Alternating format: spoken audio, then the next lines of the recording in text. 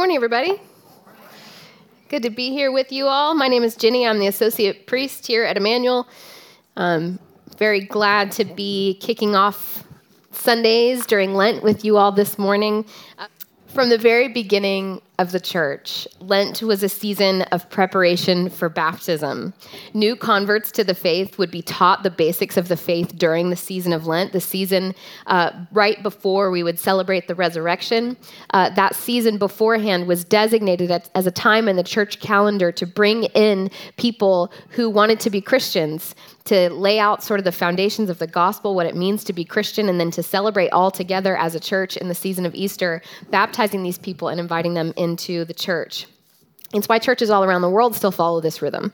It's why we follow this rhythm as Emmanuel. We take the time during the season of Lent to have foundations, which is our baptism prep course, our catechesis course, where we come together and we talk about what it means to be baptized, what it means to be Christian, and then we baptize people in the season of Easter. That's why we do it. We didn't invent it. It's actually very, very old. It's a very good and old thing that we do in the church. So traditionally, Lent is a season of getting back to the basics. It's a season where we ground ourselves in the gospel, in the good news of Jesus. We begin on Ash Wednesday. Many of you were here with us during one of our 3 services. And at that service, we confess. We take a lot of time to stand before God and say lots of different confessions over and over again together. And we do that because what we're doing in that is we are wiping the slate clean before God. We're like putting all of our stuff out there and asking God to sort it all out and make it new, make the slate clean again. That's what the season of Lent offers us. So in Lent, we go back to the foundations of salvation history. So this year during Lent, I'm really excited to tell you, we are going to be doing a study in the covenants during this season. You are likely familiar with that word if you have been around the church or the Bible for any amount of time. If you come here, you hear me or someone else doing communion say it every week. This is my blood of the new covenant, which was shed for you and for many for the forgiveness of sins. You've heard this word, even if you maybe don't know what it means. So we're going to talk about covenants, what they are and why they matter, and we're going to study these within the Bible. So the first thing we need to do, you might have realized I did not read the text yet, and that's because I want to do a little bit of an introduction, and then we're going to read a lot of scripture together. So I hope you're ready for that. I'm always ready for that. So let me do a little bit of an introduction on this word and what it is so that when we get into the reading of the text, we can all be on the same page. So covenant. For many of us, all of us probably, it is solely a theological term. It's a term we use when we're talking about and thinking about God. But for the ancient people, it was a cultural term before it ever had any sort of theological significance or any experience of that word with God. It was something that was used in the culture of these people. Covenants were, in the ancient world, a contractual agreement between 2 parties, an agreement under oath with promises and stipulations. So this could be as small as between individuals, which we actually see in the Bible. We see these agreements between individuals, but we also see them between nations. It's how political things occurred in the ancient world, these agreements between nations as covenants. This is how international alliances were made. Some mutual, some like all for one and one for all, but a lot of what we see in terms of covenants between nations in the ancient world is has a power differential, has a very significant power differential, actually. So we're going to learn some words this morning. Are you guys excited? When you talk about covenant, there's 2 words that you really, really need to know that are not words that we use in our everyday language. Actually, I'm going to have them on the screen for you because they're spelled weird. So you can write them down if you would like, and you can write them down correctly. So these 2 words that we need to know are suzerain and vassal. Anyone heard these words before? A few people have heard these words before. Okay.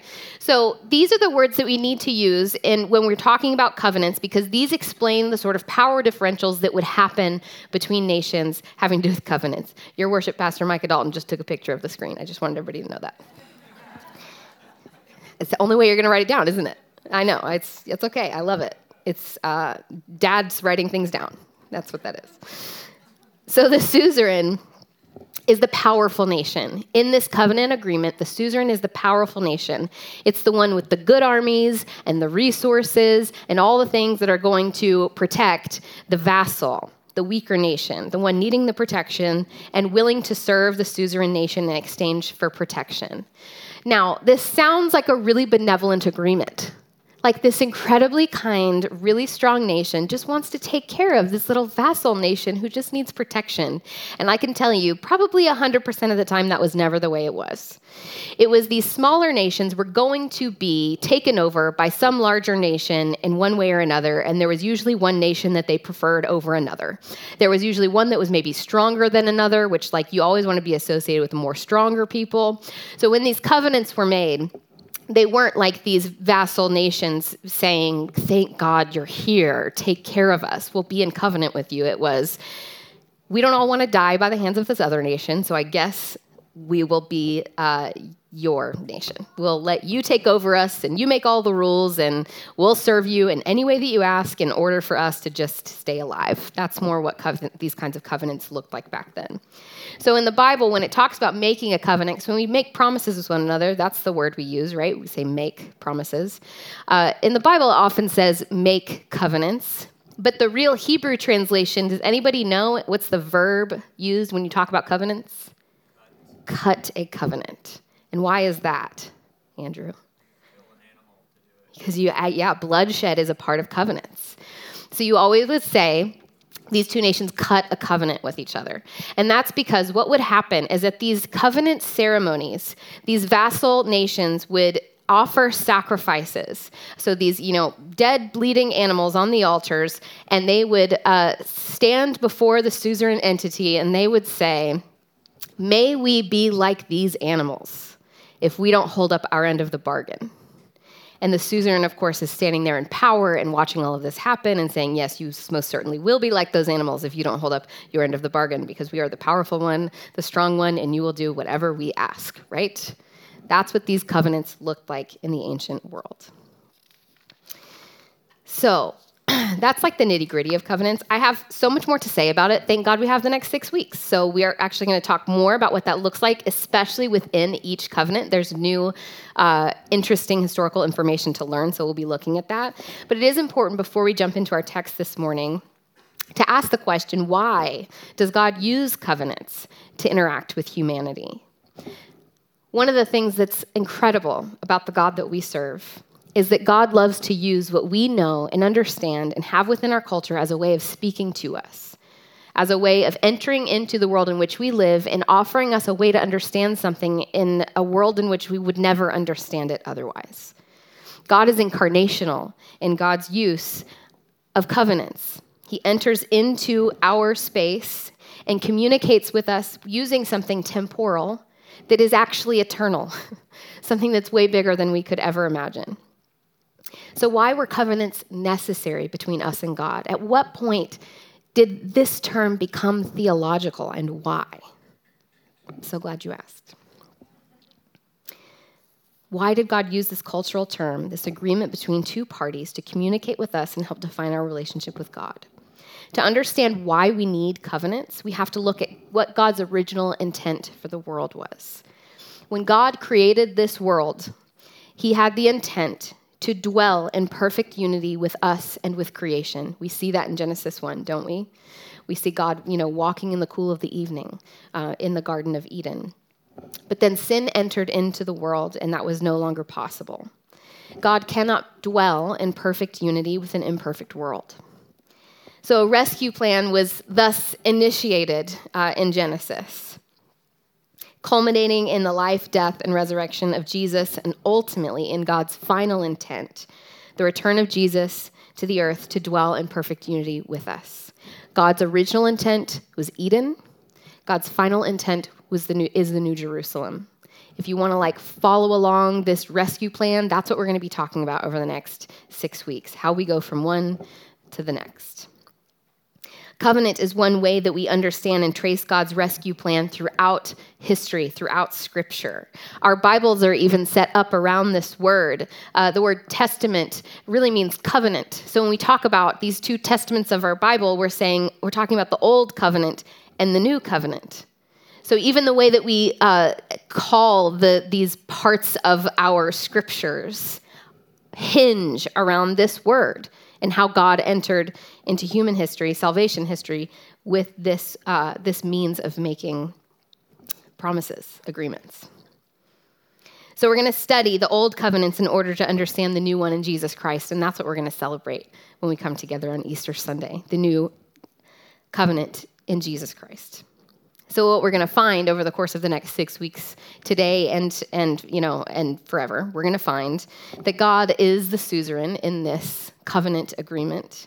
God is the powerful one, and we are the weaker one. We are the vassal, the one that needs help. But instead of God, the suzerain, lording over us, holding us to our end of the bargain, we will find that God is always benevolent and always willing to hold up our end of the bargain despite ourselves. So before we head into our covenant today, I want to read you a quote from Sandra Richter's book, The Epic of Eden. If this sounds really interesting to you and maybe the Old Testament is new and you want to find a way to jump in with us, this book is incredible, Epic of Eden. I think we may have some in the bookstore. They may have gotten bought out of the 9. That happens every time we mention a book. So buy this book if you're interested. It's really great. She speaks of the story of this rescue plan. I want to read this quote to you. She says, Yahweh planned a perfect world in which the sons of Adam and the daughters of Eve would live eternally, stretching their cognitive and creative skills to the uttermost, building their civilization within the protective boundaries of their relationship with him. But treason bred tragedy, a broken covenant, a broken race. The end result was that God's people were driven from God's place and forever separated from his presence. The only hope in this wretched state of affairs was God's redemptive mercy. Indeed, redemptive history starts right here, for it is with Adam's choice that the saga of redemption begins. Who will pay for the price of Adam's rebellion? How will Adam's race be held accountable and delivered all the same? How do we get Eden back? Although Christians too often think that the story of salvation begins with Jesus, the story actually begins with Adam and Eve. I know for myself that I am unable to share the gospel without speaking of Eden. Because when we ask the salvation question, what we are really asking is, what did the first Adam lose? And when we answer the salvation question, what we are really attempting to articulate is, what did the second Adam, Jesus, buy back? Let the story begin, she says. So the covenant that we are studying together this morning is the covenant with Noah, that happens with Noah and his family and the ark and all of those wonderful things. So we have the OG Genesis family. We have Adam and Eve and their children in chapters 1 through 3-ish and 4-ish. Yeah. And then we have chapter 5, which is just a long genealogy from Adam's family to Noah's family, and several hundred years have gone by, and then all of a sudden, here we are with Noah in chapter 6. So it's really not that far into the Bible that this story begins, and that we find ourselves with Noah and his family. And let me tell you, in the time of Noah's family, things were not great. They were not good times. So let's go to Genesis 6 and read about this time together. The Lord saw that the wickedness of humankind was great in the earth, and that every inclination of the thoughts of their hearts was only evil continually. And the Lord was sorry that he had made humankind on the earth, and it grieved him to his heart. So the Lord said, I will blot out from the earth the human beings I have created, people together with animals and creeping things and birds of the air, for I am sorry that I have made them. If that doesn't make you ask a lot of questions in your heart, you should go read it again. A lot of things happening there, which we are going to continue to talk about, but a couple things I will note just very quickly is this idea when he says, every inclination of the thoughts of their hearts was only evil continually. If you read the Hebrew, it basically sounds like this. It was always evil, every time, all the time, always. It's like these words for all used over and over and over again, which is made to make us think, as readers of the text, to imagine a world that is only and completely evil. I think it was entirely different from the world you and I are living in. Not that there isn't evil in the world today, most certainly, but it was the kind of evil that is indescribable, that the writer here has to use this word over and over again. Every inclination of the heart was towards evil. It does not sound like a wonderful place to be or to live in. And of course, if the creation is this way, only evil, it grieves the heart of the Creator. And that's what we're seeing here. The Lord is sorry that he has made the earth, and it grieves him in his heart. So let's keep reading together. Noah was a righteous man, blameless in his generation. Noah walked with God, and Noah had 3 sons, Shem, Ham, and Japheth. If you need a baby name, you're welcome. Now the earth was corrupt in God's sight, and the earth was filled with violence. And God saw that the earth was corrupt, for all flesh had corrupted its ways upon the earth. And God said to Noah, I have determined to make an end of all flesh. Wouldn't you love to be Noah? What a wild time. For the earth is filled with violence because of them, and now I'm going to destroy them along with the earth. But I will establish my covenant with you, and you shall come into the ark, you, your sons, your wife, and your sons' wives with you. And of every living thing, of all flesh, you shall bring 2 of every kind into the ark, to keep them alive with you. They shall be male and female. Of the birds according to their kind, and of the animals according to their kinds. Of every creeping thing of the ground according to its kind. 2 of every kind shall come into you to keep them alive. And also take with you every kind of food that is eaten, and store it up. And it shall serve as food for you and for them. Noah did this. He did all that the Lord commanded him. And as many of us know it, even if we didn't grow up in the church, Noah does build this ark, and he does take these animals into the ark, and the flood does come. And the earth is completely flooded, and every living thing that is not on the ark is gone, is destroyed.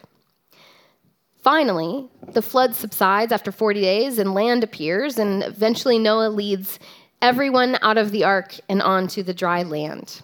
So now let's go to Genesis 8. And we're doing a lot of reading, but there's a lot to build up to this covenant that we're in today, okay? Chapter 8. Then Noah built an altar to the Lord and took of every clean animal and every clean bird and offered burnt offerings on the altar.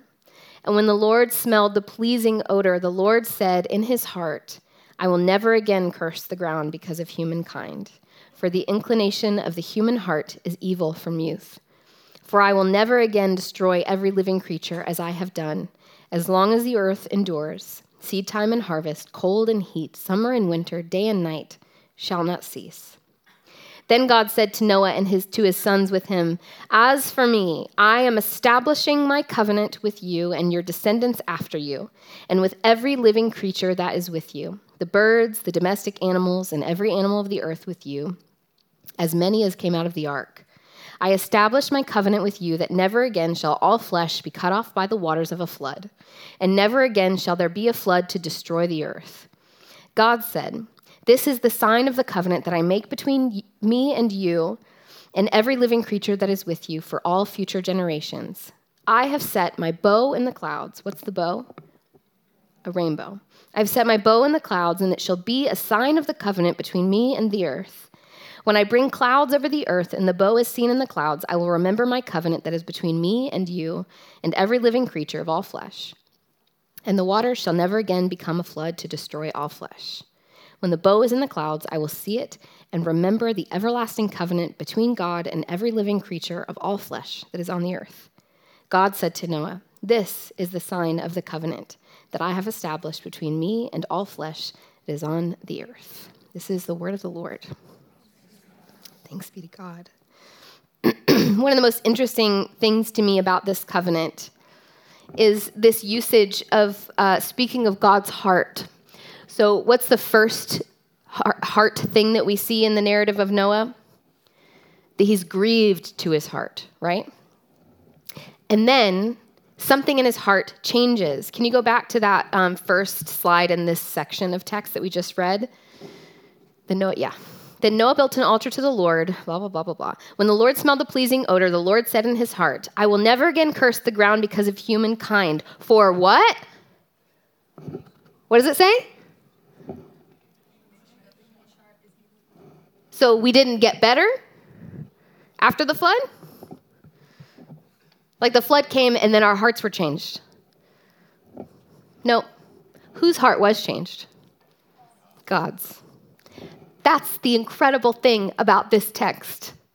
We are watching the heart of God change, move towards us, recognize that we are always evil, all the time, always, and that if God doesn't do something about it, nothing will ever change.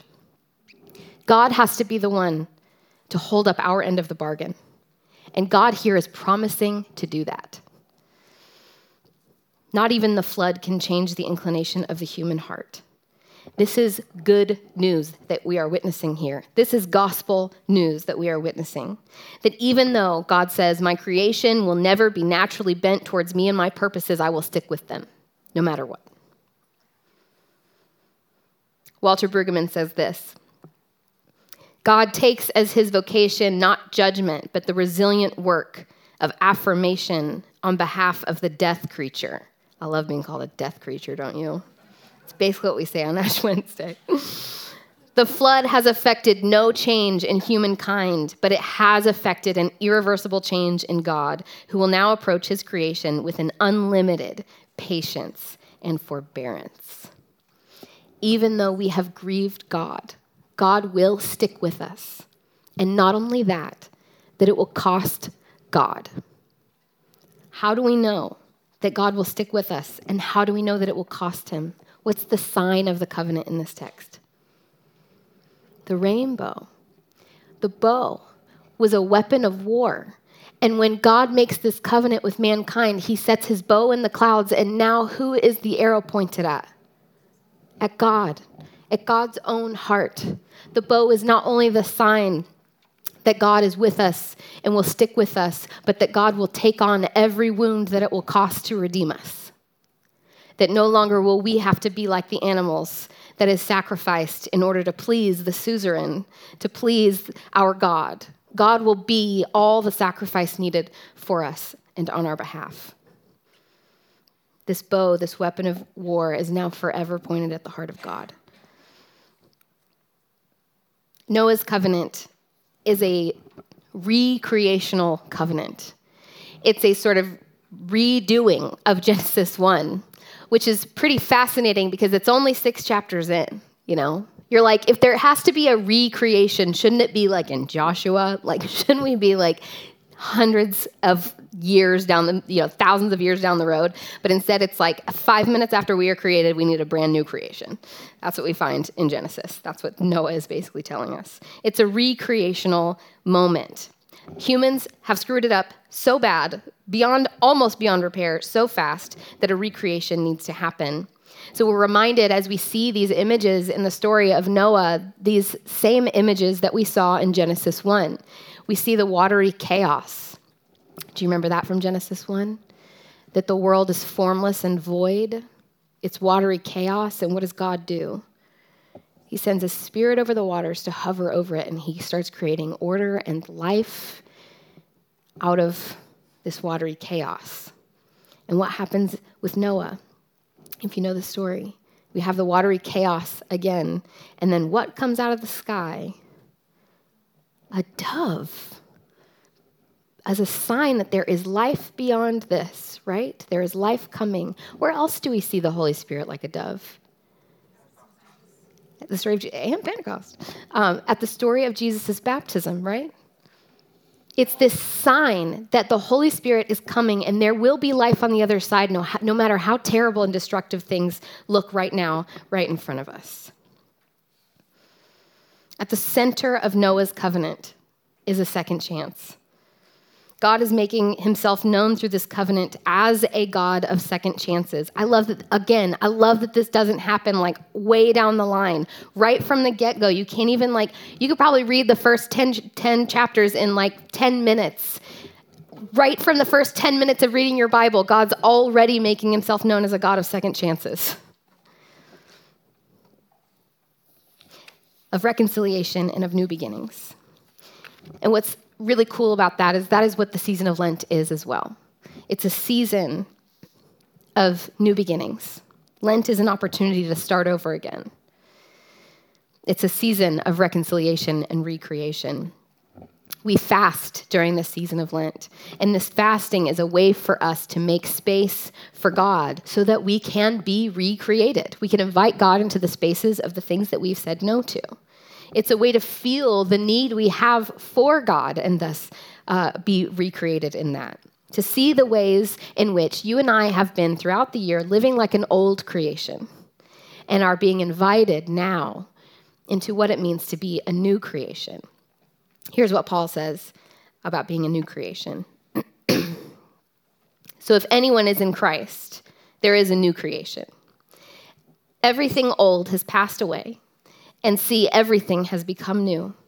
All this is from God, who reconciled us to himself through Christ and has given us the ministry of reconciliation. That is, in Christ, God was reconciling the world to himself, not counting their trespasses against them. Sounds a lot like our covenant stuff, doesn't it? Not counting their trespasses against them and entrusting the message of reconciliation to us.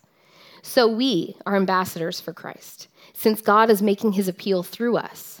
We entreat you on behalf of Christ to be reconciled to God. For our sake, he made him to be sin who knew no sin, so that in him we might become the righteousness of God. God is a God of second chances. Wherever you are in your life, there is an opportunity. There is like a hand of peace reaching out to you all the time. This covenant is a reminder of that. I also can't let you leave without publicly acknowledging together how troubling this story is. It's troubling that everything flooded and everything was dead, you know? Anytime my daughter gets something that's Noah related, I'm like, you will learn about this later. We will put this away and talk about this at a later time because it brings up so many questions. Does it trouble you? Somebody was like, yes. It troubles us. It's a troubling story. And I would be lying to you if I said, now I'm going to tell you all the reasons why it's not troubling. I have the theological answers. Here you go. I don't have them. What I can say to you is the way that I have wrestled through this text personally is that it troubles me, makes me wonder a lot of things, but it also makes me wonder about a God who's all-powerful and could blot us out in a second and chose instead to be faithful to us despite what it would cost him. And over again, as we will see in the covenants, over and over again moves towards us and deeper into our space to pay the price so that he could dwell with us again. That causes me more wonder in this story than I have dread from this story. And that's how I walk away with peace.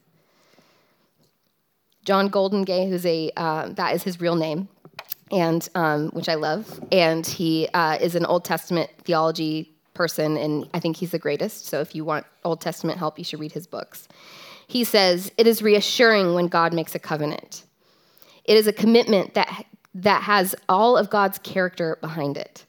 God cannot break this commitment without ceasing to be God. And that is how I walk away more trusting than I am troubled from this text. The last thing I'll say about this is Noah. That name, Noach, in Hebrew means rest, which has also been confusing to me over the years. When I think about this story, I'm not like, yeah, that was a guy who rested, you know. But when I look at that word and where it appears in other places in the Old Testament, a lot of how it's translated is relief. And that was really compelling to me, more than rest was even. And it made me think of the story when I was first starting out as a youth pastor at this church many years ago. I had a very sweet little youth group of about 10 middle school boys. And if nothing else, that youth group and them continuing to come to this nice young lady youth pastor week after week is a sign that the Holy Spirit is real and powerful. And mostly we played games because they were middle school boys. We had a very nice time. But there was one kid who started coming with his friend. After, me being the youth pastor for a few years, this 8th grader started coming with his friend. which was great. And after a few times of him coming, he stayed after for a minute and told me he was interested in being baptized, which was really exciting. And so we started having conversations about that, and I started learning more and more about this kid. And it became really clear to me that he was pretty deeply troubled in his heart over himself, and that there may be a God in the universe, and that there may be something between them. And whatever that was needed to get washed away, removed. And for him, from what he had heard about Christianity, baptism was how he knew he was going to have that thing washed away. And so we had lots of conversations, obviously over pizza, and this sign of wanting to be made right with God became more and more clear. So finally the day came for him to be baptized. I think we have a picture, which chokes me up every time I look at it. And we baptized him, and then I saw him a couple weeks later at youth. And I kind of not jokingly, but was very nonchalant about it. I was like, hey, how do you feel? And he looked at me with the deepest sincerity that a 13-year-old boy can have. And he says, I feel clean. And that is what we walk away from this text, is that kind of relief that God has made a way for us. And there will be no amount of times that you can screw it up where he won't continue to reach out. That's what we will learn as we see covenant after covenant after covenant. God will continue to work for us and move towards us. There is nothing that can stop the Spirit of God from coming and making his home in us and at home in this world. And that's why the final intent is that, for God to come back here and to make this world his own and dwell with us. That is why all the covenants exist. That is why Jesus came to live and to die and to rise again so that he can come here and live with us and be with us. And if that doesn't give you some sense of relief, honest to God, I don't know what will. We can read this text now in all of its troubling nature and look at that and look at this name, this Noach. Thank you, Lord. The God of second chances. That's what all of this is about. Every week we come here and we take a taste of what second chance feels like and tastes like. And that is really, really good news for all of us. So I hope we can all feel very relieved as we leave in the Spirit today. So let's stand if you're able, and we will come to the table together. Amen. If you are wondering, if you're baptized and you're wondering, what's in it for me? If this is a season to prepare for baptism, what's in it for me? Let me tell you a quote from the Quakers. They would say that we must be improving on our baptism, which I really like, and also making use of our baptism. So even if you are a baptized person, you have an opportunity this Lent to make use of your baptism, to improve upon it. That is the invitation for all of us this season.